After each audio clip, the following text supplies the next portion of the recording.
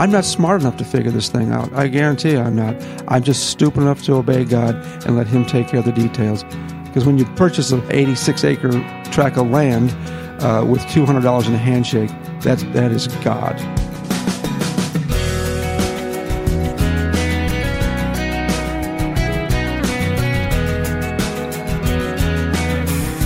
This is First Person. Welcome to our conversation. I'm Wayne Shepherd, and my guest today is Trace Embry, the founder and director of Shepherd's Hill Academy, a residential program for troubled teens.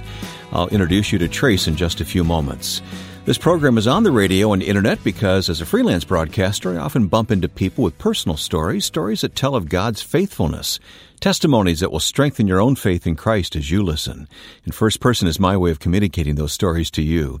After listening, anytime you'd like to learn more about one of our guests or go back and explore a previous interview, just log on to firstpersoninterview.com. Shepherd's Hill Academy, located in Georgia, is a residential counseling program for troubled teens. The story of how the ministry came about is the testimony of a man and his family who launched out in faith when it seemed all the odds were against them. A few months ago in Atlanta, I met Trace Embry, and we sat down to talk about how God led him into ministry. Well, he took a roofer, a guy who had no idea that he could speak before anybody or speak into the life of anybody, did not want to do ministry. And I was actually listening to Moody Radio, hearing Mike Kellogg and some of those guys, Pastor Cole.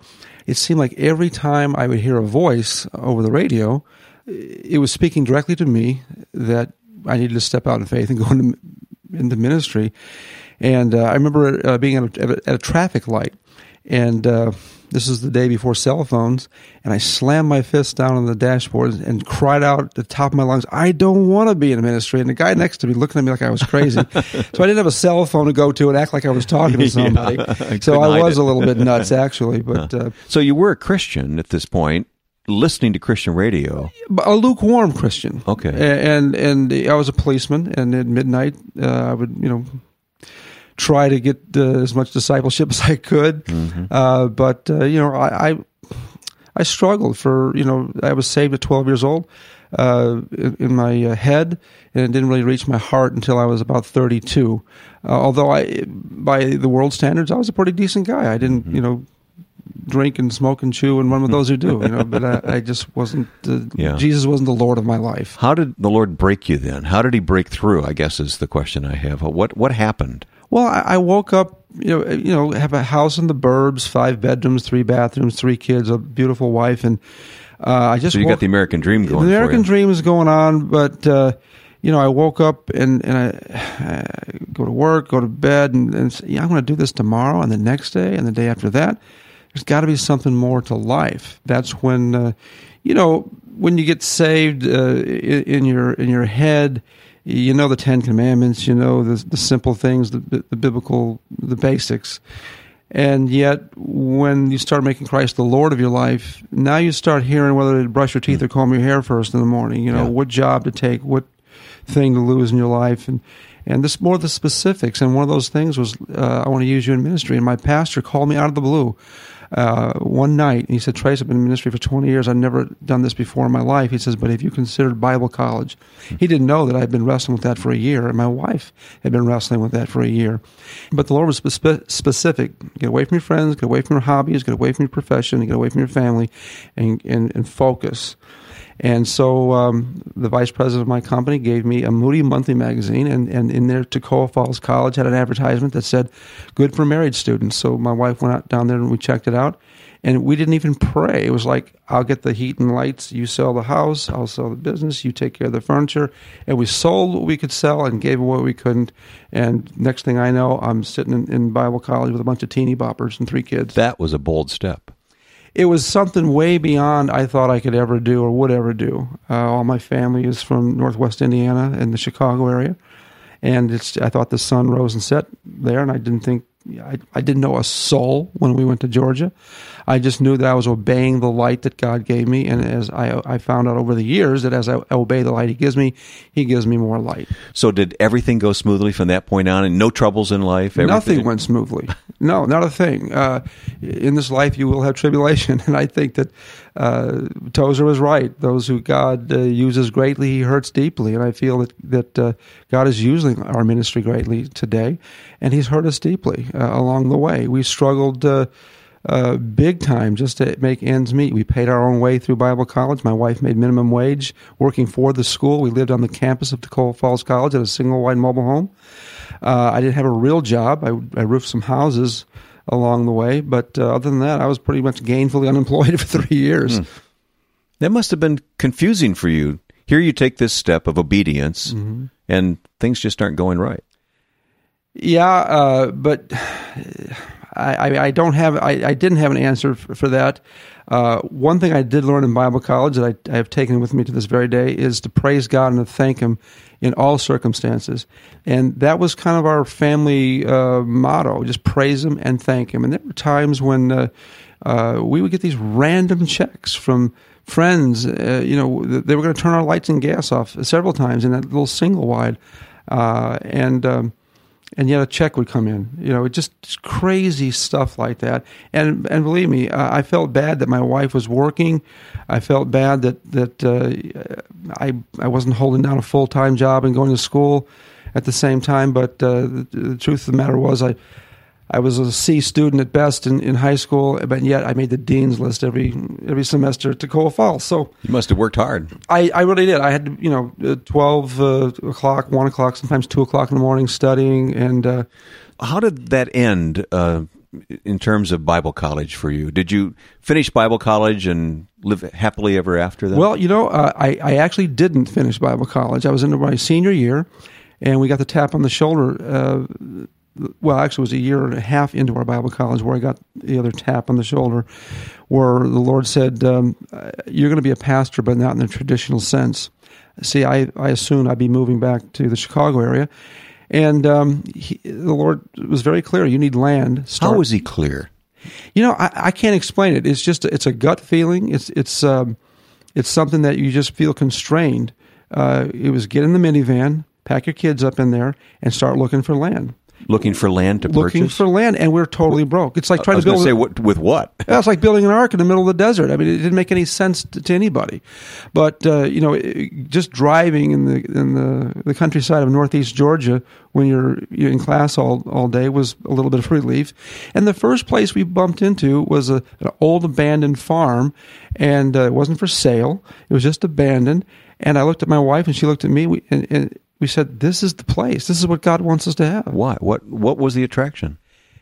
Well, there's a beautiful view of the Smoky Mountains, the Blue Ridge Mountains in the distance, and had some hills and valleys and trees, and it was just, the landscape was perfect for what we were supposed to do, not knowing what we were supposed to do. Yeah, I mean, aren't you putting the cart before the horse? We really were, and we would go out and picnic on what we now call Shepherd's Hill, and we would basically be trespassing. We couldn't find the owners. We knocked on doors. Who owns this place?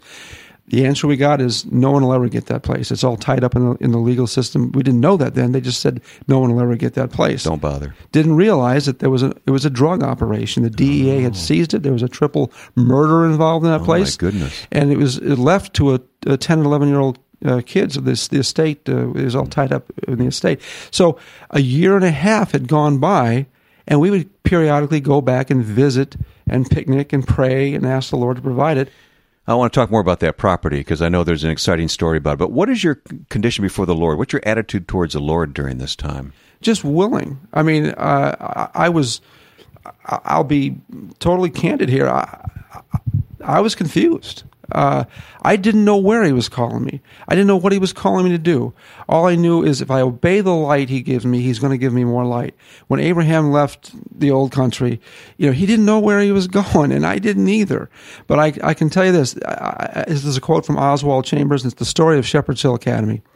You cannot attain to a vision. You must live in the inspiration of the vision until the vision accomplishes itself. I'm not smart enough to figure this thing out. I guarantee you I'm not. I'm just stupid enough to obey God and let Him take care of the details. Because when you purchase which is now 86-acre tract of land with $200 in a handshake. That is God.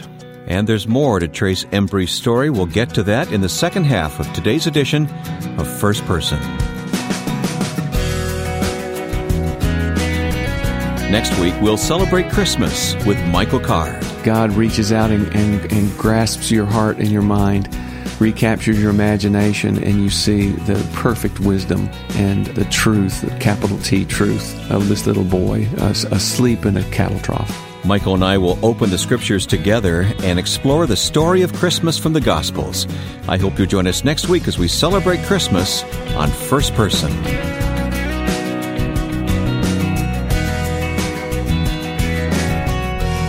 My guest on First Person today is Trace Embry of Shepherd's Hill Academy.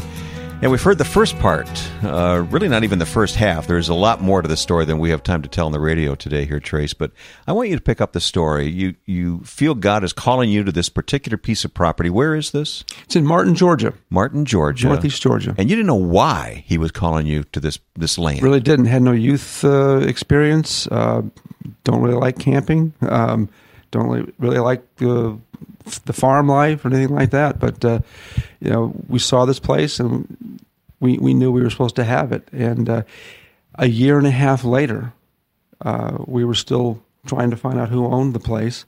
And in the meantime, we had looked at several other properties. And we were on our way to Royston, Georgia, to look at a farm. And we passed the road where Shepherd's Hill is on, and there was a magic marker for sale by owner sign on that gravel road. And we turned around, and sure enough, there it was, for sale by owner. I called the phone number. I went to a phone booth, called the number, and the guy said, "We just put that sign out there a few minutes ago." I said, "Can you meet me out here?" So he comes out here, and long story short, I said, "Listen, I do business on a handshake. Will you take a bad check for $200 in a handshake?" He laughed at me. He said, "I do business in a handshake too." I said, "I'm just asking you to hold it for a week." And I thought that, people are going to hear this story and they're going to think, we want to get out of that. I didn't know what the Lord was going to do, but I had to transfer $200 out of our school fund, put it in our checking account because we had no savings account, nothing in our checking account, and we had $200 put away to pay for our school as we went. So a week later, I come back to the seller, and he asked me, "How are you going to do this?" I said, "I have not a clue, sir." He says, "Young man," I was young then. He says, "I could have sold that property 5 times this week, and 2 of those people had cash." And I said, "Sir, no one's more disappointed than me." I said, "You have the only $200 I own." And we were walking out. My wife and I were walking out with our tail between our legs, thinking, what are we going to? How are we going to feed our kids? And the guy is almost at this particular time. It's like the guy had blinders on, like the Lord just put a glaze over his face, and he was smoking like a fiend. I could barely see him from across the room with all the smoke.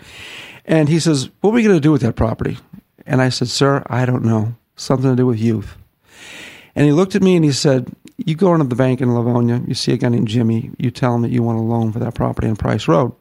I said, "Who's going to lend me money?" He says, "You do what I told you." He says, "I own that bank." So my wife and I go to this bank, meet another guy we never met before in our life. He sits us down in the bank. He says, talks some small talk, and then says, "We'll close in a week." Well, we leave the bank. We didn't fill out a loan app, a credit app, nothing.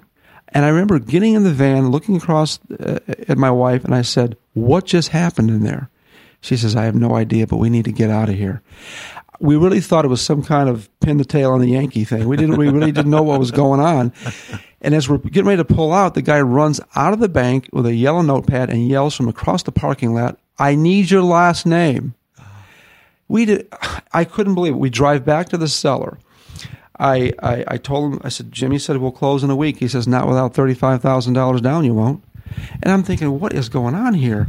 And he says, "I know you don't have that." So he picks the phone up, and we're sitting across the desk from this guy, like Potter and Jimmy Stewart. Jimmy Stewart, It's a Wonderful Life, and we're way down here. He's way up there, and he said, "I know you don't have that." And he picks the phone up, and he says, "Mr. So-and-so, I got Mr. and Mrs. Embry here. They want to buy that property on Price Road, blah, blah, blah, blah." Click.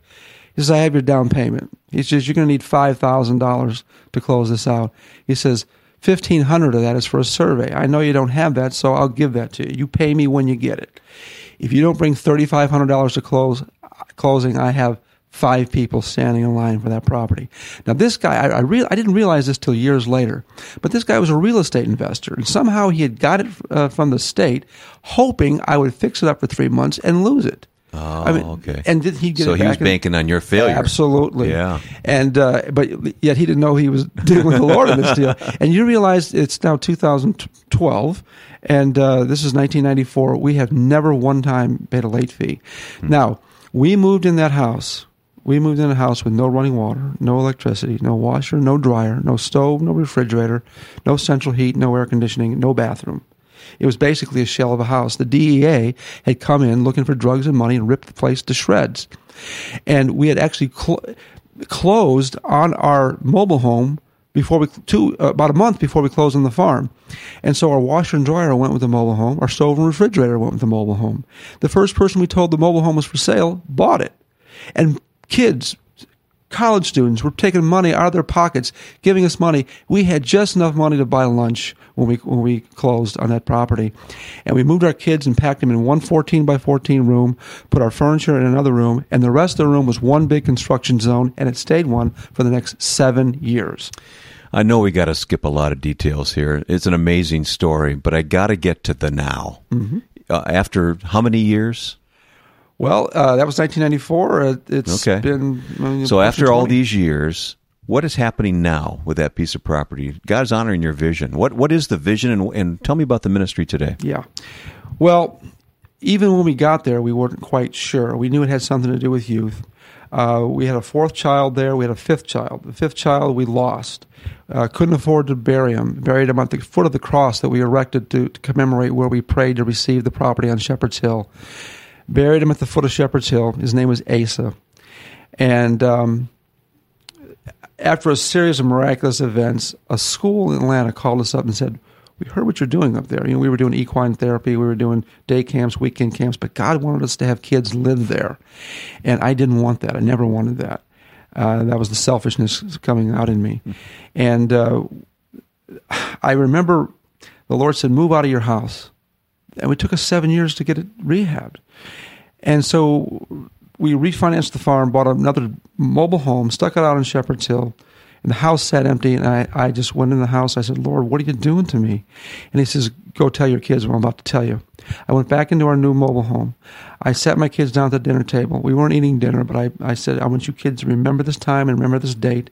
If you remind Dad to praise God and to thank Him for all that we're going through right now." And I won't even go into all we were going through. We were going through a ton. I said, if you'll remind Dad to praise God and thank Him, this ministry, this family is about to be blessed beyond anything you can imagine. In a few days, maybe a week, no longer than a month.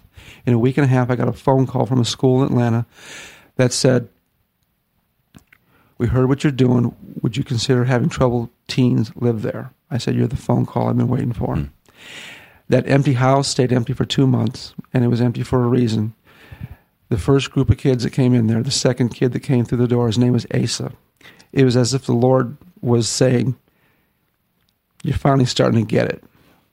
That house was a residence, an office, a shower house, a cafeteria, and a school for those first few kids. Now, all the kids live in the woods. They build their own communities in the woods, no running water, no electricity, and they get away from Lady Gaga and Snoop Dogg and Eminem and Hollywood, Madison Avenue, all the things that are retarding their spiritual growth. So this is what God wanted you to do all along. All along. He wanted you to minister to these troubled teens. Right, but I had to obey Him in the things that He was giving me the light about. Yeah. It was like a test of obedience all along the way. Absolutely, and a test of faith for my kids, for my wife, for me. And this is, I can honestly say, Wayne, this is a ministry that is birthed in God, from God, and I am just naive enough, I guess, stupid enough, whatever, however you want to say it, to obey God, and knowing that it's in His hands. Give me just a taste. Tell me a story of a kid's life transformed because of Shepherd's Hill Academy. I don't know where to begin. I mean, I can tell you off the top of my head, cutting is a pretty crazy phenomenon going on today. Kids are cutting on themselves, and we had a girl cutting on herself, and her arms looked like a Georgia road map. They were just all sliced up, and she comes in and she was fighting all the girl counselors, and they had to hold her down, restrain her on the floor in the shower house. So these are the most troubled kids out there. These kids are going to jail or the grave. Yeah. They're jail or the grave. And now she's just on top of the world. I remember sitting behind her just a couple of months before she graduated Shepherd's Hill Academy, because we have a fully accredited junior and senior high school there too. But it's a therapeutic place. Well, I know we skipped a lot. I mean, it's amazing what God has done through these years. It really is. But I'm standing behind her, and here she is, hands raised at worship at the church service, scarred all up and down, outside of a miracle of God, they won't go away. Just proud as can be that the Lord has forgiven her and redeemed her for all her her past. And I'll get a phone call 6 months after a kid graduates, 2 years after a kid graduates. Hey, I'm teaching a Bible study here. I'm a youth pastor in Kentucky here. I'm doing this. It's just, it's beyond words, and I get choked up just even talking about it, because I know where these kids come from, and it's incredible. Kids eating peanut butter and jelly in the front seat while mom's prostituting in the back seat, being turned over to grown men, remembering money being exchanged. Then we get them, and we're supposed to do something with that. You've got to be grateful to God. I mean, is it worth all that sacrifice, all that uncertainty, all those tests along the way? Absolutely.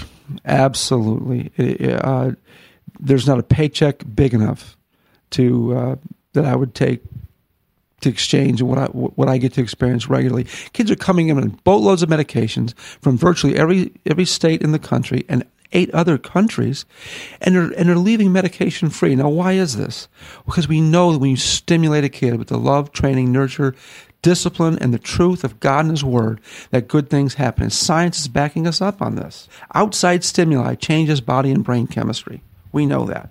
Kids are being stimulated with all the wrong things today. They're being pleasured into imbecility, and all we're saying is, let's take these kids out of this environment for a while. I know there's other approaches to ministry. I know that. But we have been led to do it this way, take them out of this culture long enough to cultivate the soil of their hearts so the seed of God's Spirit has a place to take root and bear fruit, and that's what's happening. Trace, just in the moment we have left, talk about how you felt so unqualified to do what you're doing, and yet God uses you nonetheless. Well, what I learned to do, Wayne? I've learned just to look at the Scriptures and see that God has used lay people, carpenters and fishermen and tax collectors and shepherds, and He's used to do great things, to do wonderful things. I am a roofer by trade and a policeman. I drive race cars for hobbies. It's like, if He can use a guy like that, and He can use anyone listening to this broadcast right now if they would just be obedient. And that's the problem with the church today, is we don't have people who are willing to be obedient to what the Lord's calling them to do in their life. Whether it's formal ministry or not. It might be a butcher or a baker or a candlestick maker. It doesn't really matter. Do what you're called to do, and God will turn it into a ministry. Good words. Our guest today has been the founder and director of Shepherd's Hill Academy, Trace Embry. Trace is a great example of a man who trusted God every step of the way, even when the way seemed impossible. His tenacity and faith are an inspiration to all of us. For more about Shepherd's Hill Academy and today's guest, visit our website, firstpersoninterview.com. There you'll find a link that will give you what you need to know, as well as a way to contact the ministry. Again, the website is firstpersoninterview.com. Now, our website can also give you an opportunity to listen to any previous First Person interview. Just click the Listen button at firstpersoninterview.com. And then if you'd like to leave a comment or suggestion, we're on Facebook at facebook.com/firstpersoninterview. Did you know that you can download each week's program as a podcast on iTunes automatically? Go to iTunes, search for First Person under Podcasts, and then hit the subscribe button. You'll be able to take First Person with you on your MP3 player. Well, next week will be our Christmas program, and I've asked Michael Card to join us to talk about the incarnation of Jesus Christ. I hope you'll listen next week. Now, with thanks to my friend and producer Joe Carlson, I'm Wayne Shepherd. Thanks for listening today to First Person.